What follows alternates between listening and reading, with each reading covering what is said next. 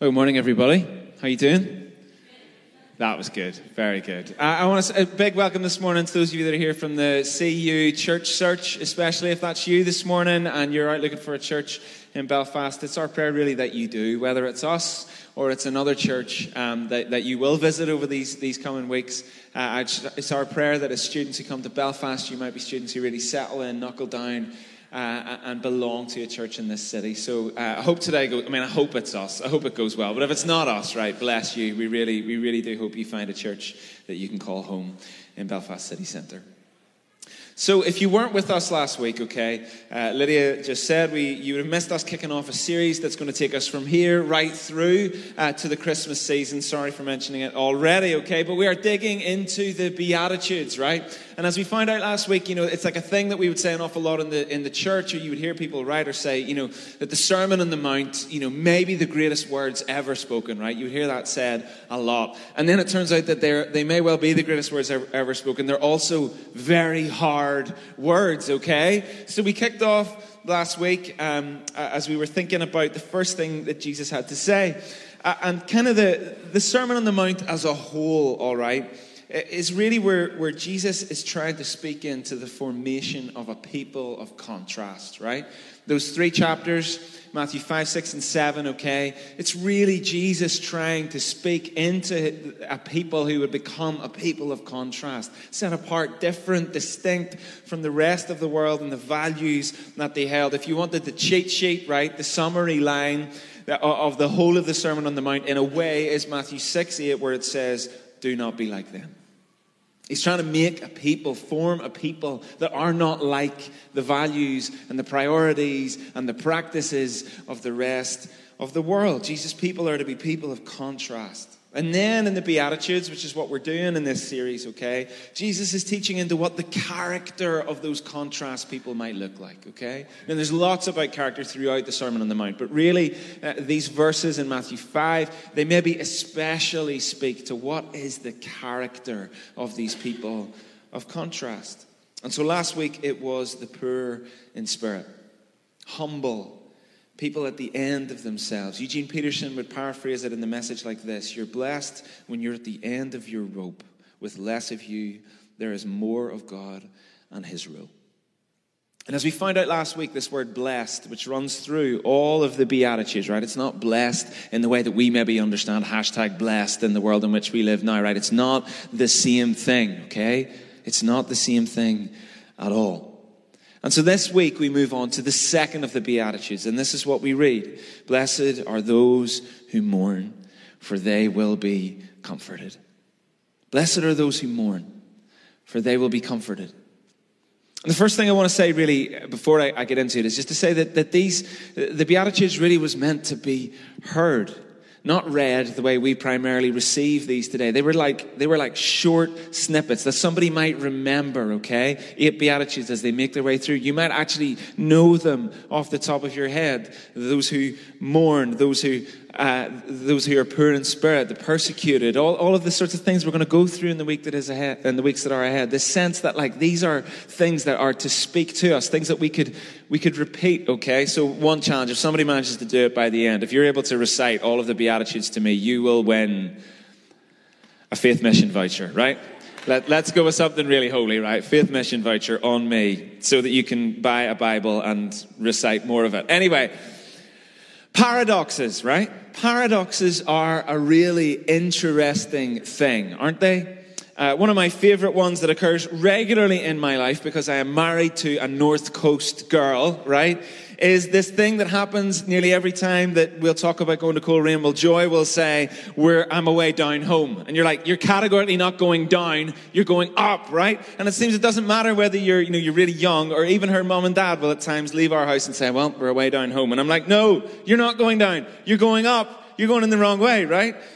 Or things like, one of the ones that gets me is reality TV. Now, I don't know if, that is in and of itself a paradox, right? There is nothing real about the Kardashians. I mean, I don't actually know if there's anything real about them physically, but there's nothing real about the Kardashians. There's nothing real about Made in Chelsea. Nobody's lives are that scripted and look like that. So it is in and of itself a paradox to call it reality TV. It's not. Or one of my personal favourite Northern Irishisms, students are back in Belfast. I heard a student walking through the city centre the other day using one of my favourites. Mate, that's clean stinking, right? Doesn't work, right? Clean stinking. Now, I know there's a whole load of English students in the room, right? And English grads. And their toes are curling right now that I think I've read out oxymorons and not paradoxes, but get over it, right? It's the illustration, okay? Paradoxes, okay? Paradoxes. And the verse we just read today is the second beatitude. And it is perhaps the most paradoxical of them all. They are all paradoxes in a sense. They all say that something is blessed that we fundamentally in our lives, like we avoid with all that we've got, right? We don't want to be poor in spirit. We don't want to mourn. We don't see these things as things that we'd say as blessed, right? None of us do. And yet Jesus says again and again and again of these things that they are blessed. You are blessed if you mourn. And perhaps this one is the greatest one of them all. Blessed are those who mourn, or as one translation would say it, happy are those who are unhappy. How is that possible? As we come to look at it, okay, today, right? Just that one verse. How is that possible? I mean, really, right? Mourning is blessed, really. But that's what Jesus says.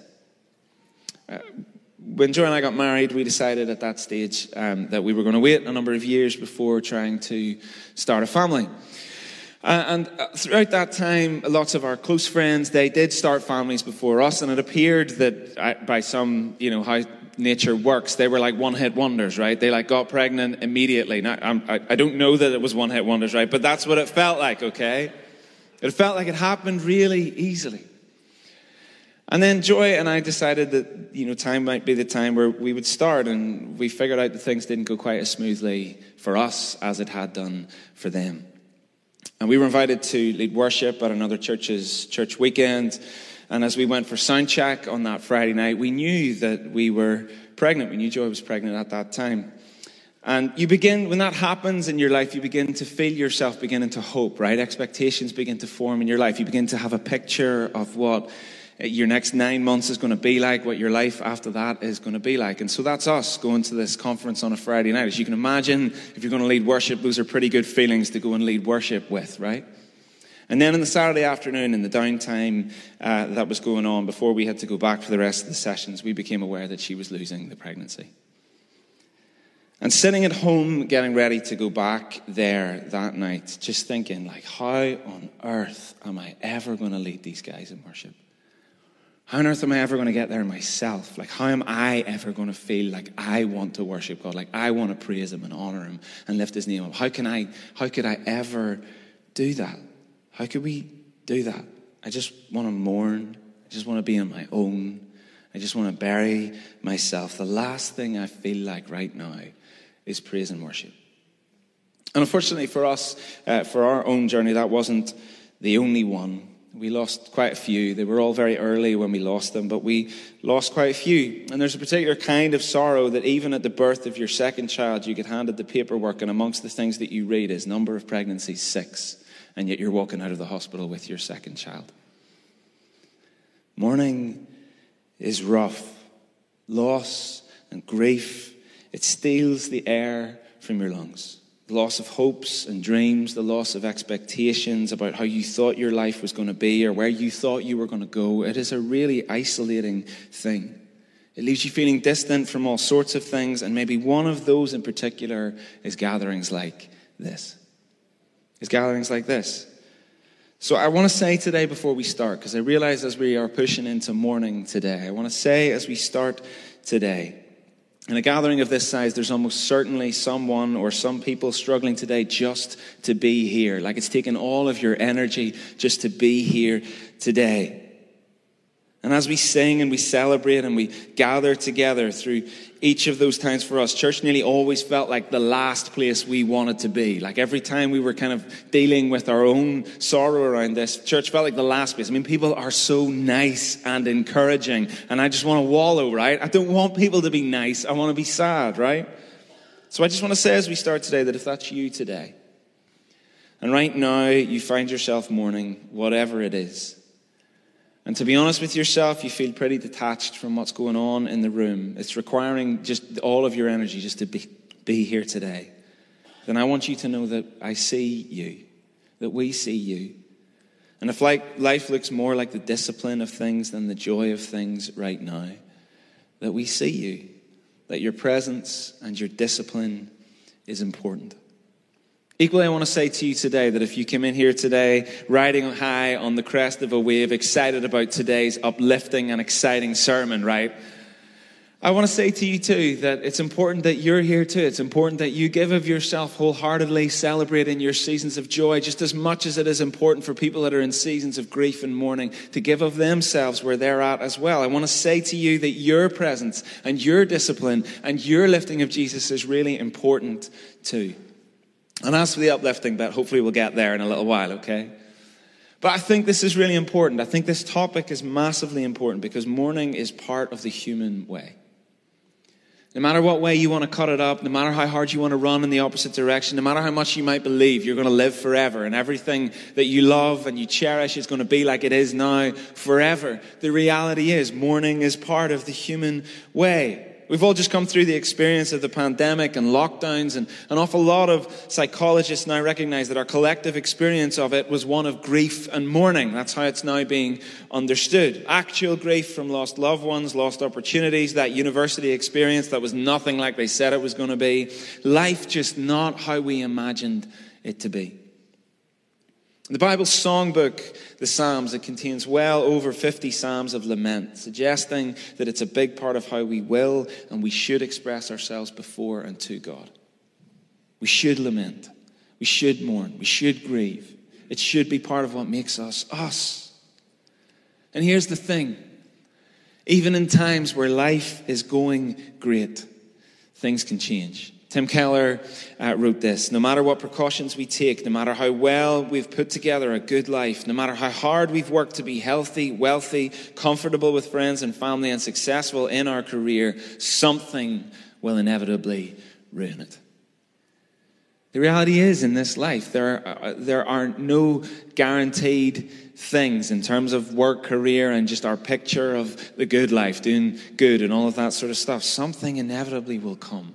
The author Brian Zand writes this: in a simple-minded, paper-thin, pseudo-Christian culture where banal happiness seems to be the highest goal, we don't want to attend to the work of grief. We put it off as an unpleasant task or something beneath our stations.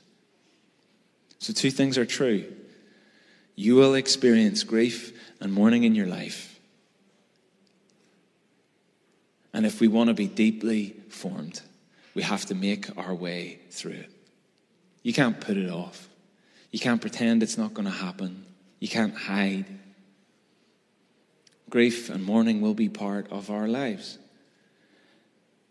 And we'll have mourning to do. And because we do, this beatitude is really for all of us. And the incredible thing, the incredible paradox is that Jesus says mourning is our way that we're blessed. A way to find a heart in harmony with itself. That kind of description of what blessed means. A heart in harmony with itself.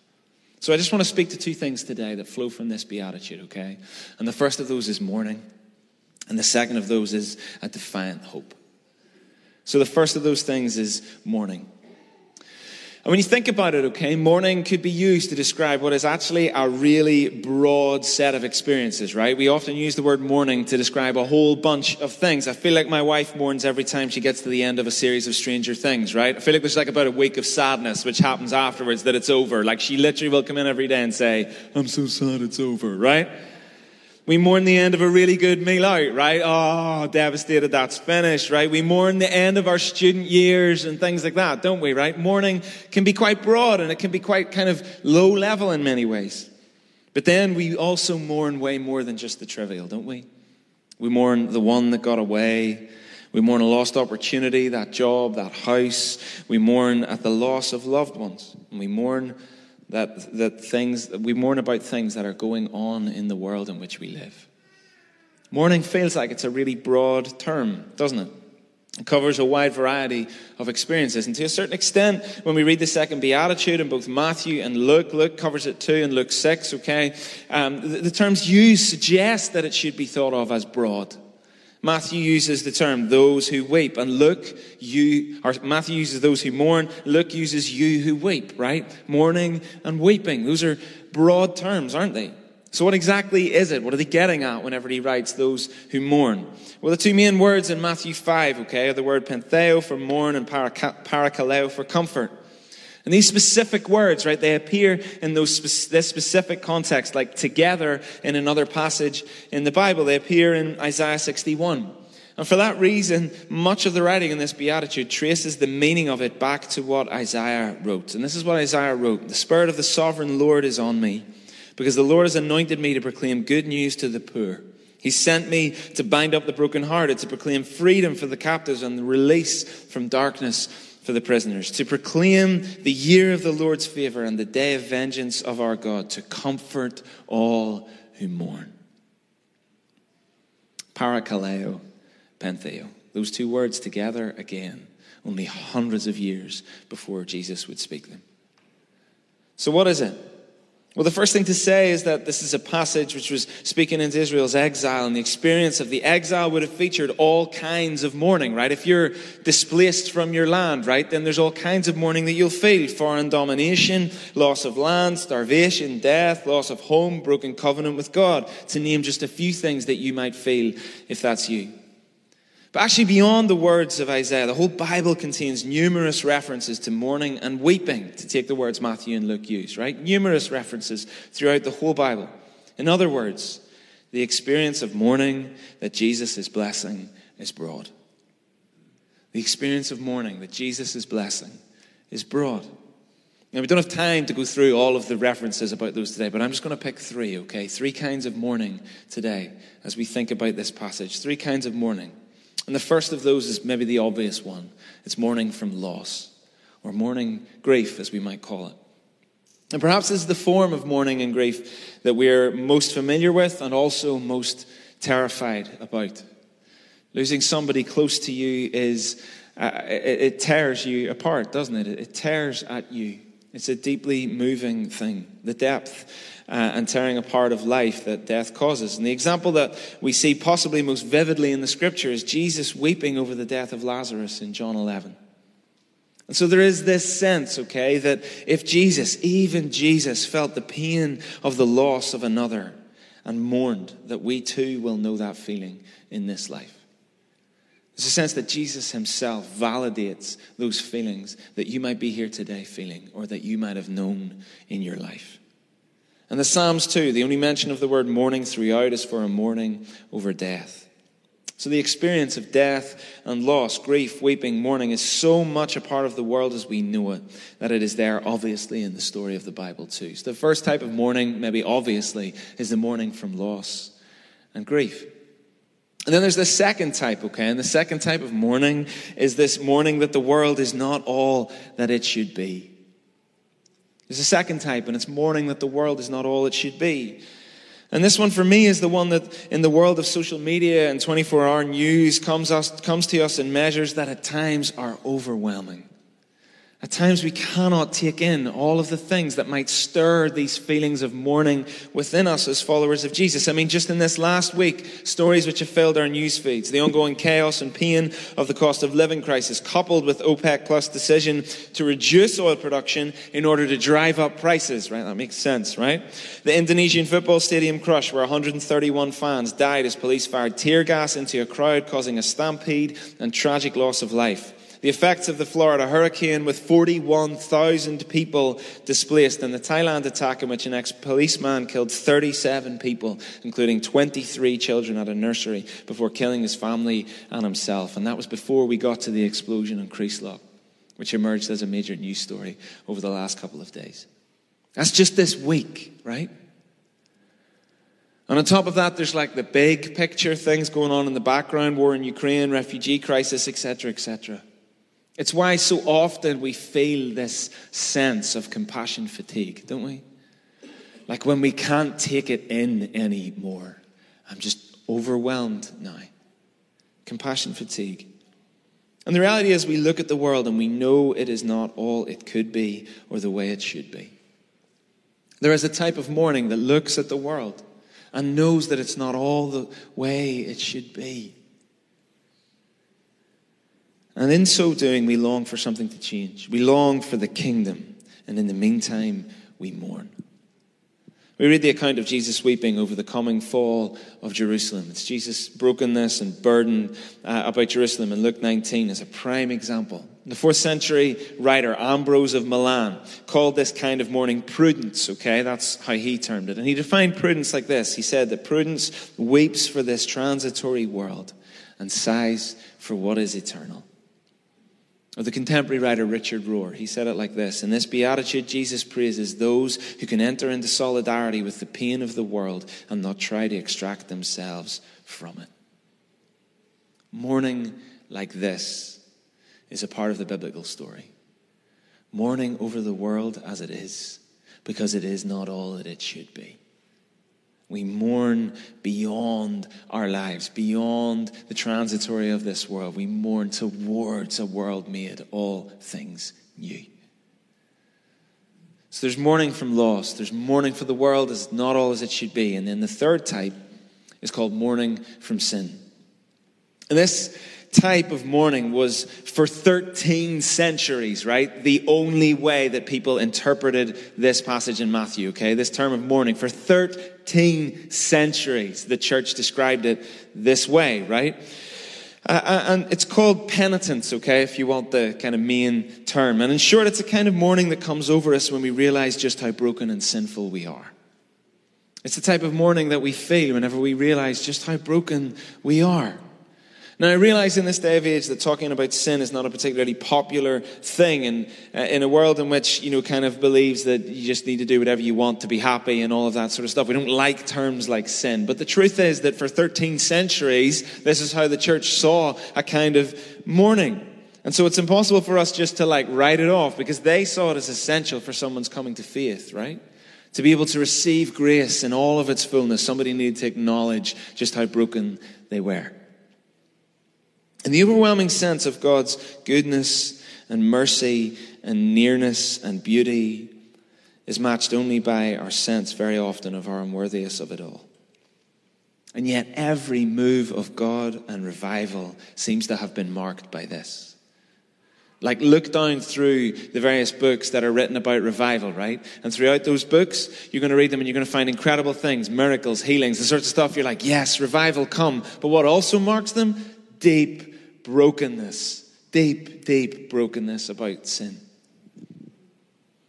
And whilst now most scholars recognize that Jesus was actually speaking to a whole host of experiences inside the term of mourning, and not just this, it's clear that this is still one of the ways that we are called to mourn.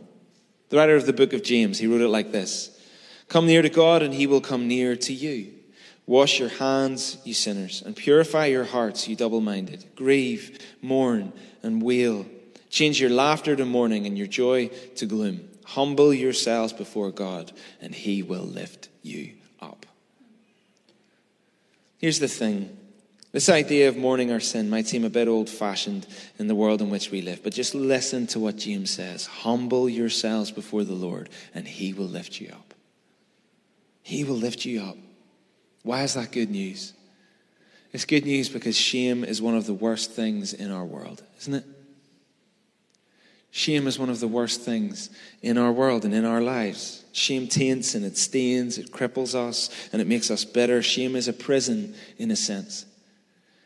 Jesus is saying mourning from sin, repentance, is a way in which you encounter his forgiveness, his goodness, his mercy, and his grace. That no matter how deep and how bad we feel, no matter how aware we are of our sin, there is a love and a grace which reaches further still. I love that line in that Phil Wickham song, 1,000 Names, when it says, I call you bondage breaker because you're handing out the prison keys. And I want to tell you today that that's what penitence can bring. That there is no sin deep enough. There is nothing you could do to be too far away and to be too much outside of the goodness of God. There's nothing. It doesn't matter how far you go, how deep you might plumb into just how broken you are and how aware of it you might become in your life. There is nothing. There is nowhere you can go. There is nothing you have done that would be greater than the grace of God as it comes to you today. The thing is, for much of the church's history, they saw this as kind of an expansive thing, right? Where to be penitent was expansive. Like it would draw you, therefore, into mourning for the world, okay? Like it would take, as you repented of your own sin, that it would draw you into the sins and suffering of the world, and you would seek God to move in those too. But actually, I think in the world in which we live now, it often works in reverse.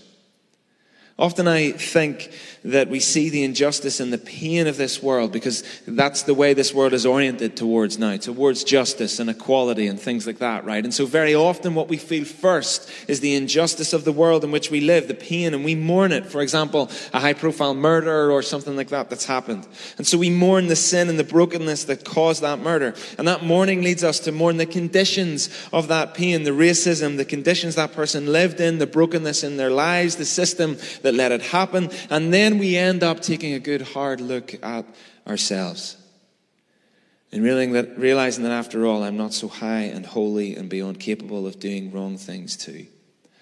And now I stare my own sin in the eye and I mourn for it. You ever had that experience in your life? You ever been vocal, for example, about the racism of the world and then ended up staring at your own? Been vocal about the pride or the greed of this world and then ended up staring your own greed in the face? Or sexual sin or whatever it is in your life. Here's the thing. So often in this life we want to rush past the pain of our mourning, whatever kind it is. Like we want it to be over, right? We just want to be over it. I just want to be better. I want to feel happy and normal again. I don't want to feel the way that I do.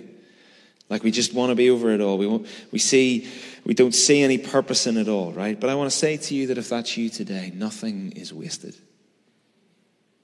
Not even your pain, not even your mourning, not even your grief. Nothing is wasted. Don't rush past it all. In Nehemiah 1, okay, a way to understand Nehemiah's job, he was the chief cupbearer to the king, which in some ways it's easy to understand it as like chief civil servant, right? We kind of get what that means. Like he was the guy that was kind of next to the king, confidant, helped him make decisions, kind of helped those decisions be ruled out, right? It was a key role, okay? So he's chief civil servant to the king. And he finds himself with people from Jerusalem standing before him. His family are from there, but Nehemiah has never actually lived there, right? As far as he is known, he's only ever lived in Persia, okay? He's lived there his whole life. And he asks these people from Jerusalem how Jerusalem is, and they tell him that it's in ruins, like it's destroyed, it's burned, the gates are destroyed. These people are in disaster, right? They're broken and it's devastation. And then I want you to see how he responds. This is what it says. When I heard these things, I sat down and wept. For some days I mourned and fasted and prayed before the God of heaven. Then I said, Lord, the God of heaven, the great and awesome God who keeps his covenant of love with those who love him and keeps his commandments. Let your ear be attentive and your eyes open to hear the prayer your servant is praying before you day and night for your servants, the people of Israel. I confess the sins we Israelites, including myself and my father's family, have committed against you. We have acted very wickedly toward you. We have not obeyed the commands, decrees, and laws you gave your servant Moses. And on he goes. Here's what I want you to see. His brokenness and his mourning. For some days I mourned and I fasted. You see, he hears about the brokenness of his people. And what's the first thing he does? He doesn't rush past it just to get to the conclusion. The first thing he does, for some days, I mourned and I fasted. And then look at how he prays, right? He doesn't pray for their brokenness and their sin and their messed upness, right? He includes himself. We have sinned. We are broken. The NIV translation even says, okay, including myself and my father's family. He never lived there. But it's not their sin. It's my sin.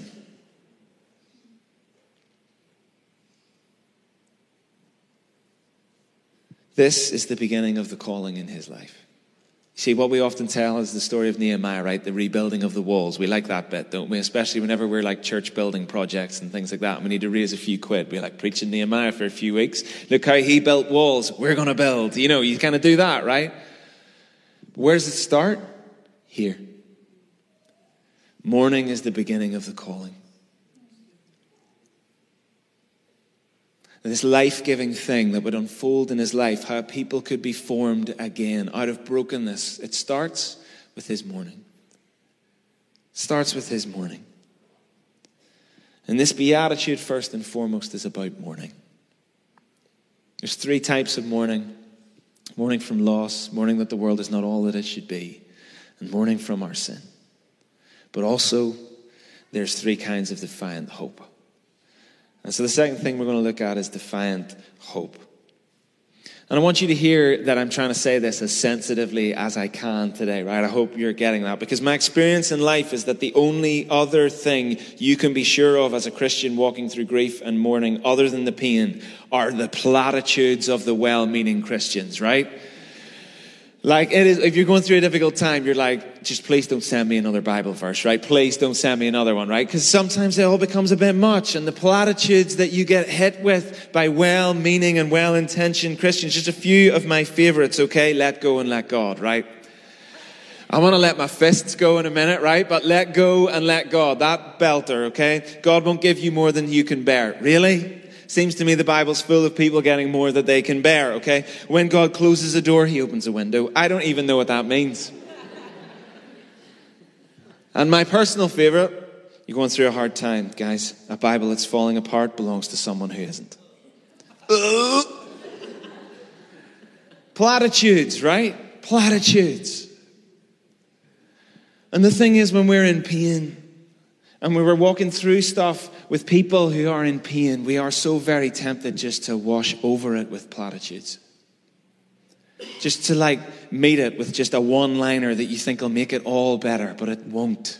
And it never does. And the pandemic felt like it was the worst time in living history for platitudes, okay? As I made my way through what most people who I really respect, who've been in pastoral ministry for a long time, described as the worst period of pastoral ministry that they have ever been through, right? As myself, a young pastor who doesn't know what he's doing, right? Going through this really, really difficult time. All I got were all these messages from people telling me to rest, right? The Lord is telling you to rest. The Lord is telling... Are you joking me? I've never been so stressed in my entire life, right? Rest. You just need rest. Just rest. No. And we're tempted to meet the pain of mourning with platitudes. Or we're tempted to meet it by just plain hiding and burying our heads in the sand. We have that conversation with someone who begins to unpack about the difficulties in their life, and you just look down and look at your feet, right? We're just uncomfortable by it all. And then we're tempted to try and rush right through it.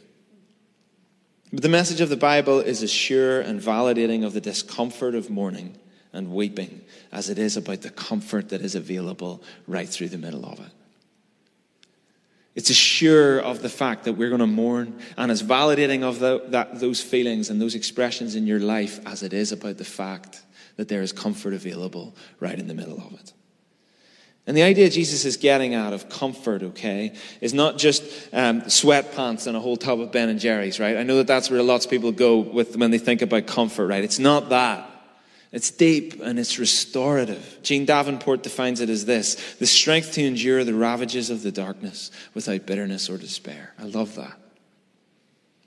In the morning times, it is the strength to endure the ravages of the darkness without bitterness or despair. While C.G. Montefiore comments that it's more like consolation. He says comfort is more like this biblical idea of consolation, which is to make whole or sound, to repair an injured spirit or a broken faith. That's the kind of comfort that we're talking about here. So where do we find it? Well, as a word of warning, some of the comfort that we find in the work of Jesus in our lives through mourning will take time, okay? Some of you are here today and you're thinking, great, yeah, right. Sounds like great, good, comfort sounds good, but I'm still in pain. I still struggle. I still have difficult days. And that's okay, all right? Because some of these things will take time. There are also things that we don't see now, but one day we'll understand a little more. And there are things that in this life we still won't ever see in full until we are restored on the other side of heaven. But there are some ways to know this comfort now, right? It's not just a cop-out to say in heaven you'll feel better, right? It's to say that there's comfort that you can know now Three kinds of comfort, three kinds of defiant hope. And the first of these is forgiveness. The first kind of comfort we can know in this life is forgiveness. And this is the obvious outworking of mourning our sin, okay? That the good news of this life is even better than the bad news of your life. And the good news is that there is nothing in your life that can't be redeemed, nothing that is beyond the reach of God. The picture for me has always been that picture of the father in the story of the prodigal son. That sense that after all he did, the wishing that the father was dead just to get the money and then to go and squander it on a life that looked nothing like a good life or a wholesome life or a life full of good decisions or choices, right? A life that went a long way off, humbled itself and made himself back towards the father. And as he does, what does the father do? The father sees him coming from a long way off and he comes running. I want you to know that there is comfort here beyond any kind that you have ever known. I want you to know that if you're here today and you're feeling convicted of your sin, that there is stuff bubbling up in you, that you realize that you really are very broken, that you realize that there really is stuff in your life that you need to turn from, I want you to know today that there is a grace and a comfort and a forgiveness here like none you have ever known. The Father comes running. There is no need to live in shame. You can find him here today. The first type of comfort, the first type of defiant hope is forgiveness. The second is presence. The second type is presence. And the interesting thing is that the word that Jesus uses for comfort, okay, parakaleo, it is in the same family, okay, of words as one of the names that we give for the Holy Spirit. We spoke on it on our series in the Holy Spirit, Paraclete, the Comforter. In other words, one of the works of the Holy Spirit in his coming to you is comfort. It's comfort. We are promised it when we are infilled by the Holy Spirit because that is who he is. And this is a great mystery, okay? I want to say from the outset that this sense of comfort in the presence of God in painful times, it's a great mystery, right? How even in the midst of mourning and grief and pain, so many people in my life have attested to knowing the presence of God somehow right in the middle of it. In the worst times, this sense of knowing God's nearness, knowing his presence, knowing his comfort of the Holy Spirit. Actually, if I'm honest, very often in my life, I find the hardest times to really know the presence of God are in the good times. But in the painful times, somehow he is close. That the Comforter might meet us at our point of greatest need. My mum died around 2 years ago. And it was such a very painful experience for me personally. I'd never known a pain like that. Other people in my life have died along the way and they've been painful. But in some ways, the loss of a parent is a really ungrounding thing. It's a very destabilizing thing. And I felt all of those things. And yeah, I found myself being broken, not just by the pain that I was feeling, but actually by the work that God seemed to be doing in me through that time. Time and time again, I would find myself in the kitchen in our house listening to music or whatever, and I just found tears again and again. If those of you that know me know that I'm not a crier, right? My wife makes up for most of that in our house, right? But I am not a crier, right? I never really have been a crier. And maybe in some ways there was something bound up in me that needed to be broken. But whatever happened throughout that period of time, and actually it didn't come as very often as I thought about the loss. It just came. Like I often thought people thought I was some sort of basket case as I rode the bus into Belfast, as I'd be like looking out the window and just broken where I am. And it happened again and again and again. And I found the tears were a gift. And that gift hasn't gone away. And I have known the comfort, the presence of God through something that I was not before that very painful experience. There is comfort in presence. I've known in Joy's life as well that there's a difference I know in her whenever she's either crying or when she's weeping. And I've often come to recognize that in her life that at times when God has moved her to weeping nearly always seems to come before the change. Nearly always God seems to do something in her marked by weeping, and what seems to happen next is action and change. We can know presence in our pain. Somehow this great mystery of how God seems to be close to the brokenhearted, not just to the repentant. you can know presence. And that's the second type of defiant hope. And the third type is purpose. Purpose. Forgiveness, presence, and purpose. And sometimes our mourning is the beginning of a purpose being unearthed in us. It's what we were unpacking in the life of Nehemiah. It's what we see in our world. Just about every social justice movement has started with some kind of mourning that has happened, okay? Whether it's like a small local expression to meet the needs of homelessness or addictions or whatever, or it's like a huge global charity. It nearly always starts with some form of mourning that the world is not all that it should be, and that mourning drives people to their knees and then to find purpose, and then that eventually the kind of work gets rolled out afterwards. It starts with a deep sense of mourning. And it could just be that there are some of you in the room that are very familiar with that thing. People that work in some areas of life which is very much felt like the response to a mourning that has been unearthed in you at the pain and suffering of people in our world. Maybe today is the day. Maybe you feel it right now. You carry a burden for something. Maybe that burden is the beginning of a purpose in your life. But on an even simpler level, our mourning, our grieving, and our pain should not lead us away from each other. They should lead us toward one another. Our mourning leads us towards one another. And the Bible is full of references where that's exactly what, especially Paul writes to the churches. So to the church in Rome, Paul writes, "Rejoice with those who rejoice, mourn with those who mourn." And then to the church in Galatia, Paul writes in Galatians 6:2, "Carry each other's burdens, and in this way you will fulfill the law of Christ." And then on into the Corinthians, he'll write in 2 Corinthians, "Praise be to God the Father and Lord of our Lord Jesus Christ, the Father of compassion and the God of all comfort, who comforts us in all our troubles." There's that presence bit. "So that we can comfort those in any trouble with the comfort we ourselves receive from God." In other words, our pain and our mourning doesn't lead us away from one another. It leads us toward one another. Again and again and again, it seems that the call on the local church is to be a people who share in the mourning, grief, and pain that we each suffer.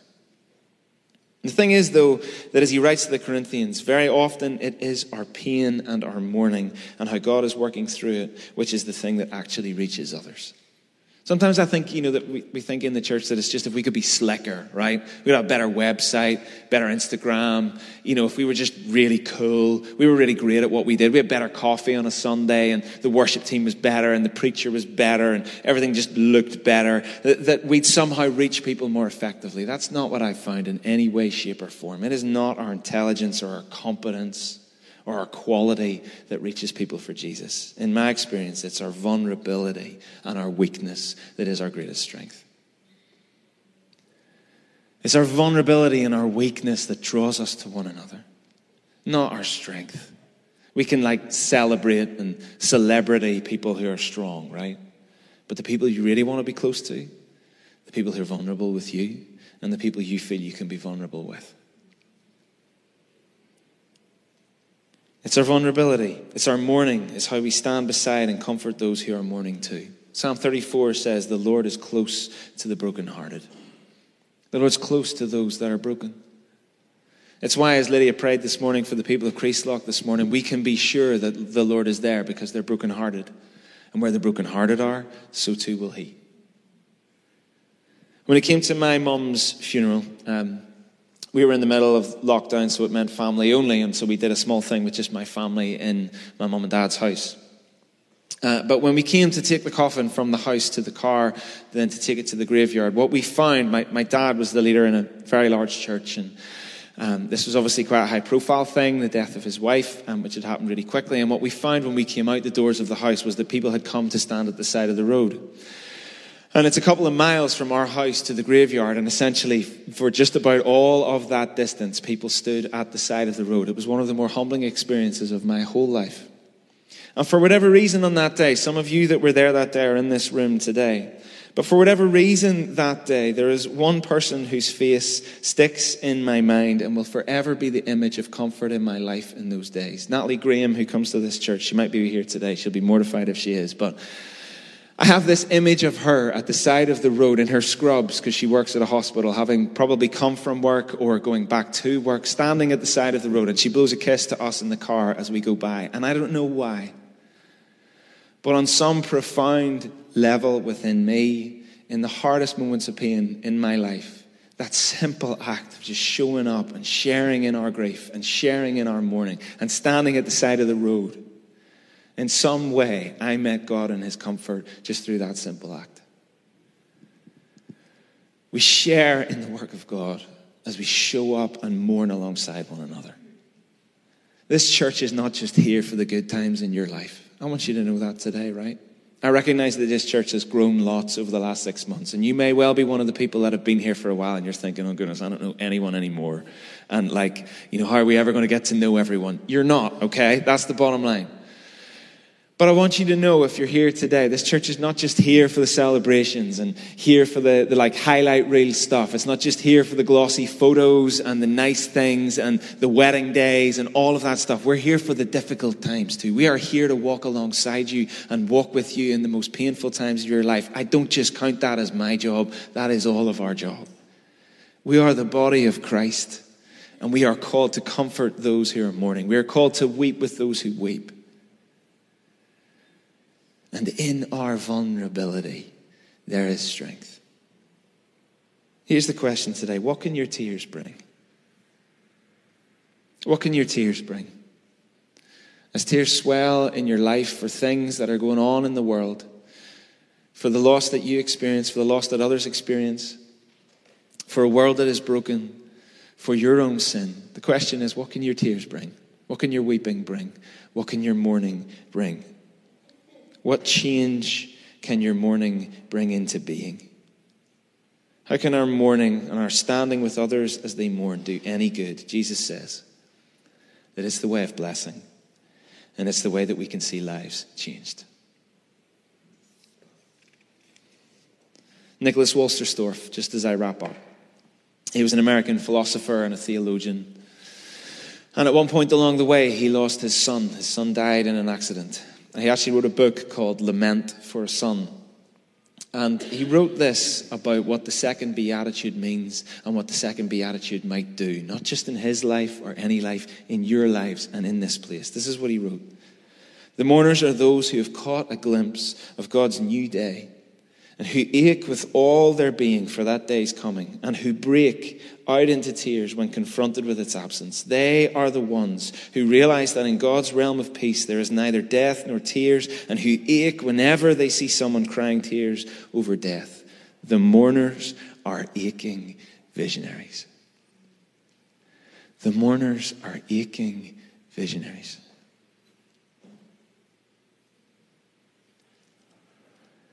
We say very often in this place that we are here joining with God and others in the transformation of Belfast. And that's a vision, right? And I think very often we occupy that vision with stuff we're going to do, ways we're going to go, right? We want to go. We're going to do all these things and all that sort of stuff. That's great. I'm on board with all of that, right? Of course I am. I want to see us do all this stuff, right?